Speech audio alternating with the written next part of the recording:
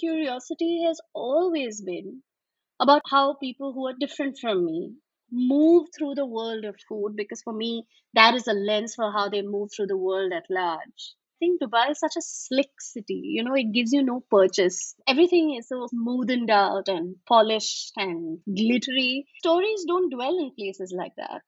I won't say that I go out looking for the inequality, but it is always a background track that informs all my thinking, all my reporting, and all my writing. This is season 2 of Instant Coffee, where we talk about everything related to food in the Middle East. I'm Ribal. And I'm Nadine. And Ribal and I are trying to understand how food is shaping the way that people write and organize and think in the Middle East. On this episode, Nadine and I spoke to Vidya Balachandar. Vidya is a food writer, editor, and journalist, and she is now based in Dubai. She's also the South Asia editor of Whetstone Magazine, which is an American print magazine and a media company dedicated to the origins of food and food culture.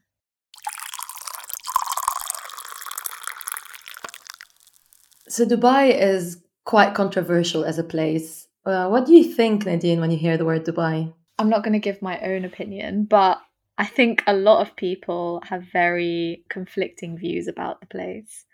I know some people think of it as tasteless and oppressive and just a bad reflection of everything that's wrong in contemporary society. But also some people really enjoy it, and they enjoy what it has to offer as a, holiday destination, the shopping malls, the sun. We did a bit of research, and in 2020, 92% of the population in Dubai were non-Emiratis. So that gave Dubai its grand title of the expat city. Vidya is currently one of those 92% because she moved from India through Sri Lanka, I think last year, to Dubai. When we spoke to Vidya, she was debating whether she would call herself an expat or a migrant. There's such a defined difference between what you would call an expat and whom you would call a migrant. Technically, you're doing the same thing, but I think that there's such a difference in the value attached to those two terms. So I'm not entirely sure what I want to call myself, because I think that I'm a migrant for all practical purposes. I will say, though, that I think probably because of my previous experience of having lived elsewhere, I'm not quite as attached to that idea of home. Like, it's not like I want to grasp it quite so tightly. The labour markets in Dubai and the rest of the Gulf are some of the most unequal labour markets in the world. There's a really large underclass of low-paid foreign workers from the global south, and mostly from India, Pakistan, Bangladesh. And then there is a separate labour market for citizens, which is very secure, very comfortable, and very well paid. We wanted to find out a bit more about this from someone who knows more about it than we do. So we spoke to Stefan Hertog, who is an assistant professor in the Department of Government at LSE and also part of our Kuwait program. And he spoke to us a bit about the inequalities that exist in Dubai.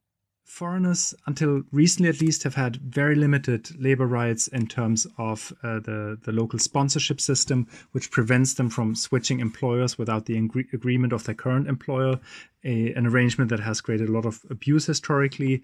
But on the other hand, they also have opportunities in the Gulf that they don't have at home. If you look at surveys of return migrants that have worked in the Gulf, they're often relatively happy with their experience, and they certainly can earn a lot more, relatively speaking, than they can in their home markets. So while Western labor markets are really close to them, Dubai, with all the hard work and by our standards low salaries, still open up opportunities for workers in the global south that they don't really have somewhere else. While we were doing our research for this podcast and trying to find people to speak to, Nadine discovered Vidya through an article that she had written for Vitals. It's called Through Chai, Searching for a Truer Version of Dubai. And the piece was fascinating because it just took us past the shiny exterior of the city and past all the tall buildings and into the streets, the cafes, the holes in the walls. And it really explores where the backbone of Dubai, the migrant workers, hang out and where they get the 1 dirham chai. If I'm going to be utterly honest, I'm not curious about how people like me eat. I know what's available to me. I know what I can access. And as much as I enjoy it, and as much as I love the fact that I can go to a supermarket and buy a truffle burrata and eat it for dinner, writing about that stuff has never been particularly interesting to me. There are enough people, I think, who do it really well. But for me, the curiosity has always been about how people who are different from me move through the world of food, because for me that is a lens for how they move through the world at large. I routinely have conversations with Raghuveer, who has been employed by my husband's company as a driver, and he and I have long conversations about what he cooks. I mean, as much as it's led by my curiosity about how people eat in general, it's also a great metric for what is considered affordable, for what is considered a luxury. So, for a person who is employed as a taxi driver or a driver or an electrician or any of those kind of jobs, maybe eating rice and dal or chapati and dal is what is considered good kind of economic sense. And then your treat would be chicken. People who eat fish, I suppose, is basically that non-vegetarian food is your luxury. It's your treat. The disclaimer to this is the fact that every region in India people eat differently, and what's considered a basic meal also varies vastly from region to region. But talking to somebody who lives in Dubai and lives in very different circumstances and is here for a very different reason has always been a great source of curiosity for me, because I think as a journalist, those are the stories that lend texture to your storytelling. I think Dubai is such a slick city. It gives you no purchase. Everything is so smoothened out and polished and glittery. Stories don't dwell in places like that. I won't say that I go out looking for the inequality, but it is always a background track that informs all my thinking, all my reporting, and all my writing. Due to the kind of harsh international spotlight that labor rights were put under in the Gulf region by NGOs, by international media during the last 10 years or so, there's been substantial improvement in some of the human rights and some of the labor rights of those foreign workers. There have been improvements on accommodation standards, partial relaxation of the sponsorship system, contract substitution has been reduced, the confiscation of passports has been outlawed, at least in principle. On the ground, not all of this has been perfectly implemented, but the situation is definitely considerably better than it was, say, at the beginning of the 2010s.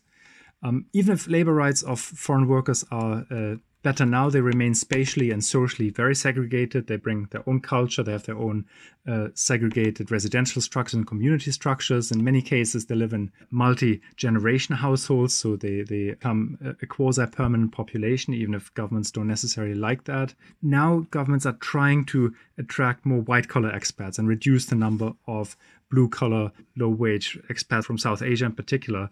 But the very big cost advantage that those workers from India and from Pakistan in particular bring, and the convenience that they bring, means that those low-skilled workers are very likely there to stay, and they'll continue to carve out their own niche in local society.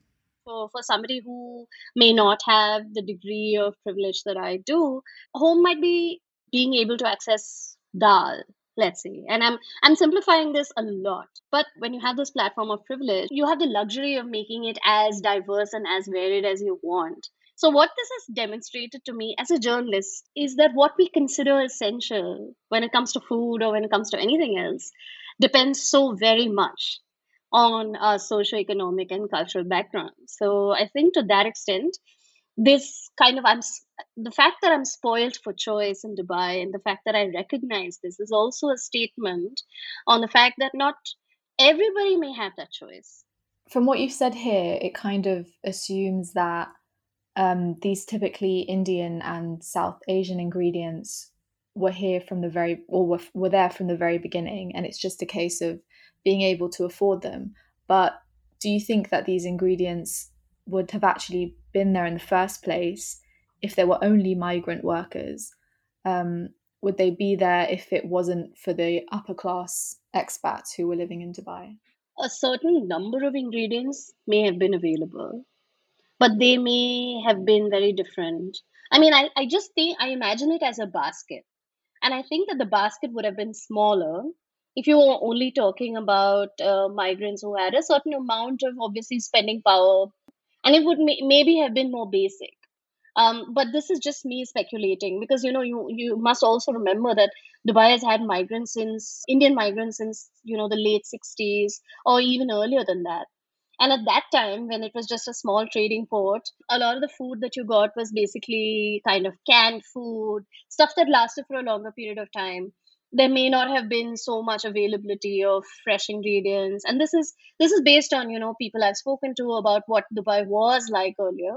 When you come to the present moment, I think the sheer variety of things that are available is obviously enabled by the fact that there is a market for it, and that there are people who are willing to pay top dollar for it.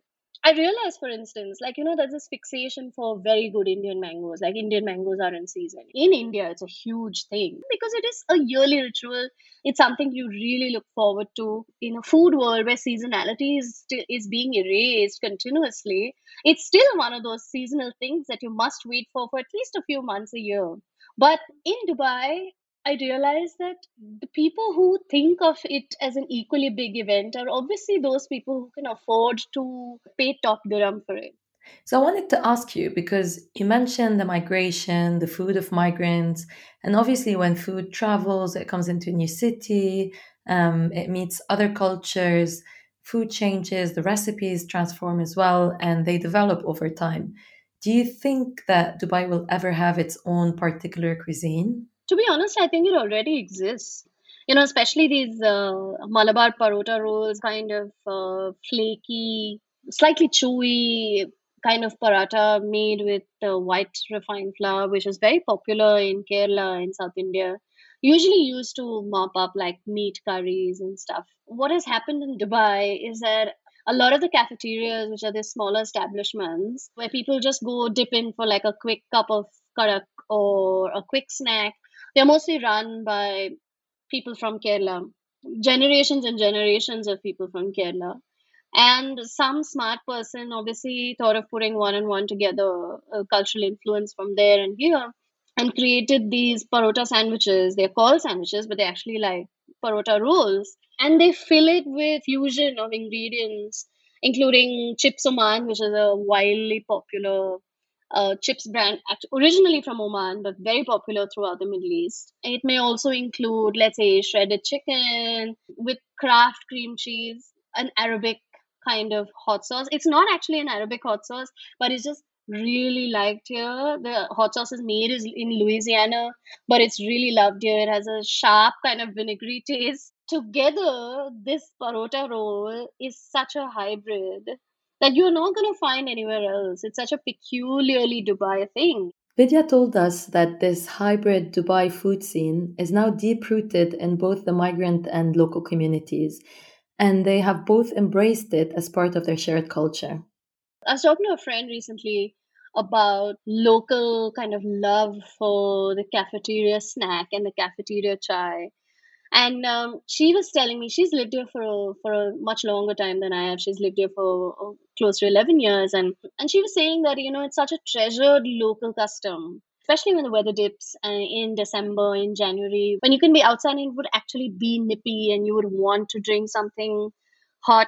It's a treasured custom to open your phone and order your karak chai and your paratha roll to be delivered to you on the beach while you sit there and eat it.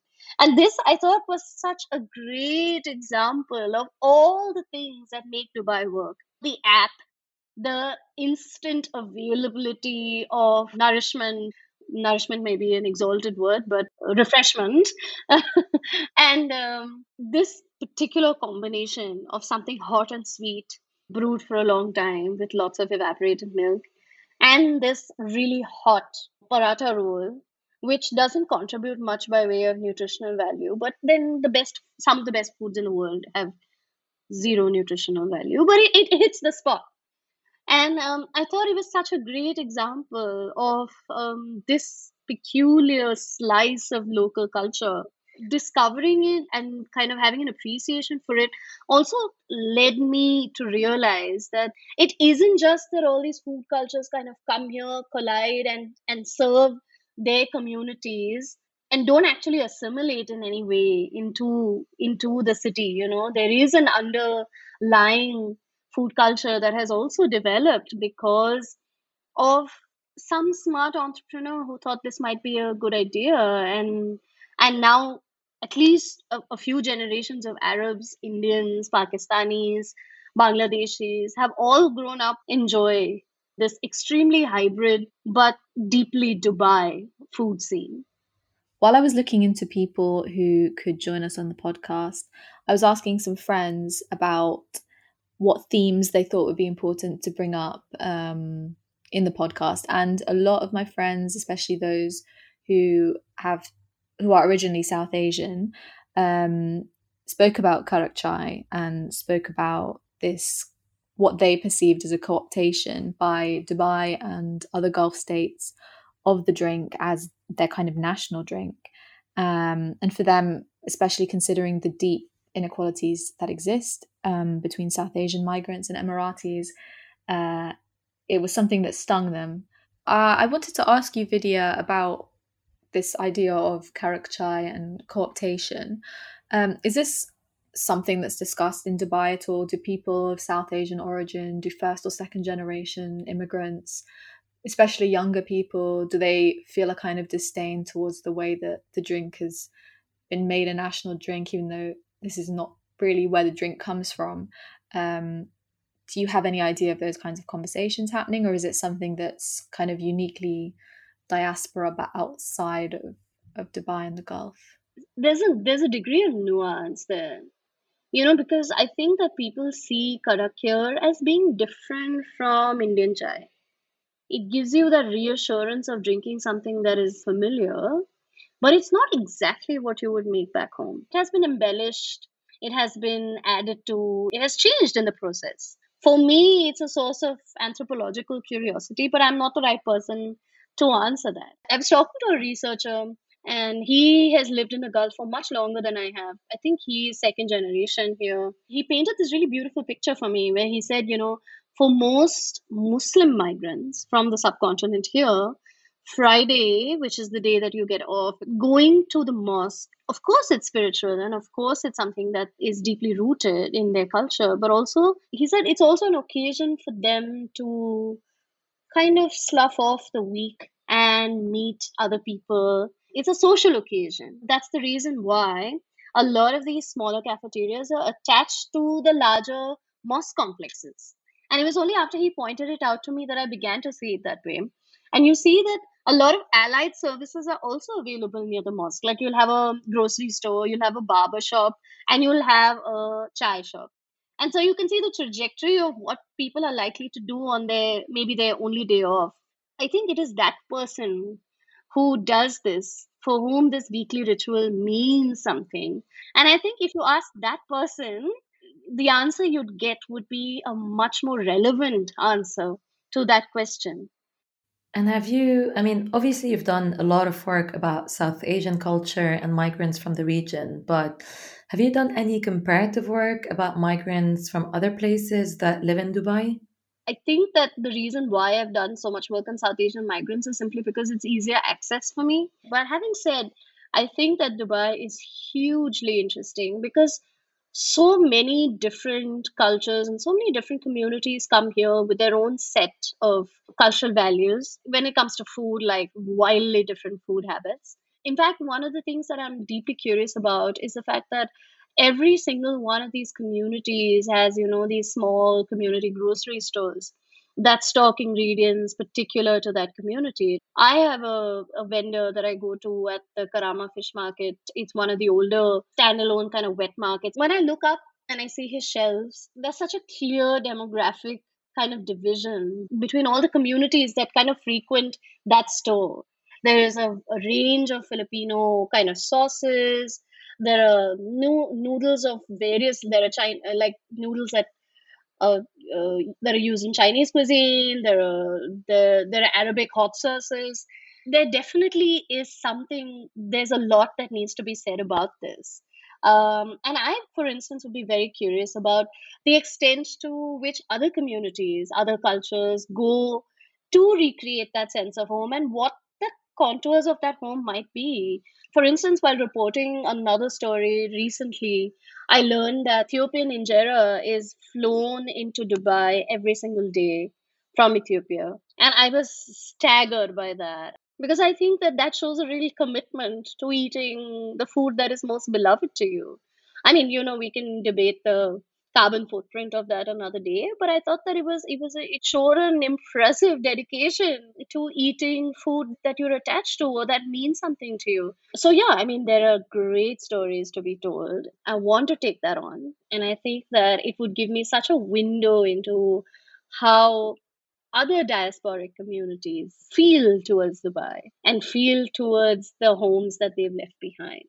Listening to you speak about all this food and everything that's happening in Dubai got me a bit excited about going back there, to be honest, and maybe discovering other aspects of it that I would never have thought of looking into. Yeah, and this has actually made me want to go to Dubai, which is not something that I've ever spent a lot of time thinking about, actually. I mean, that was my endeavor to make my friends want to visit me, a lot of whom have heard all of this stuff about Dubai, and a lot of whom are very deeply skeptical about, what it represents and what it stands for. Honestly, it's also a way to make it more interesting and to make it more livable and textured for myself. And so I think that I have really tried to look beyond its surface. And for instance, like I think one of my happiest days was when I went to this area. There's a huge concentration of labor camps, and normally a woman expat would never go there. But I was so delighted to be taken there, and I saw these laborers enjoying their Fridays, gathered in groups, just sitting in the cafeterias, just buying a kulfi to eat it on the street. And I felt this rush of kind of recognition, maybe, and a sense of, okay, this city, it has layers, and I'm not entirely sure that I will be able to discover all of them. But it's reassuring to know that they exist. Thank you for listening to episode 7 of season 2 of Instant Coffee. We'll be back in 2 weeks for another episode of Instant Coffee, which we've already recorded and are very excited to be releasing soon. If you want to learn more about Vidya and her work and everything that has to do with food in Dubai, then you can follow the links in the podcast description. And please follow us on Instagram if you haven't already, which is where we put up most of our content. And subscribe to our channel wherever you get your podcasts from.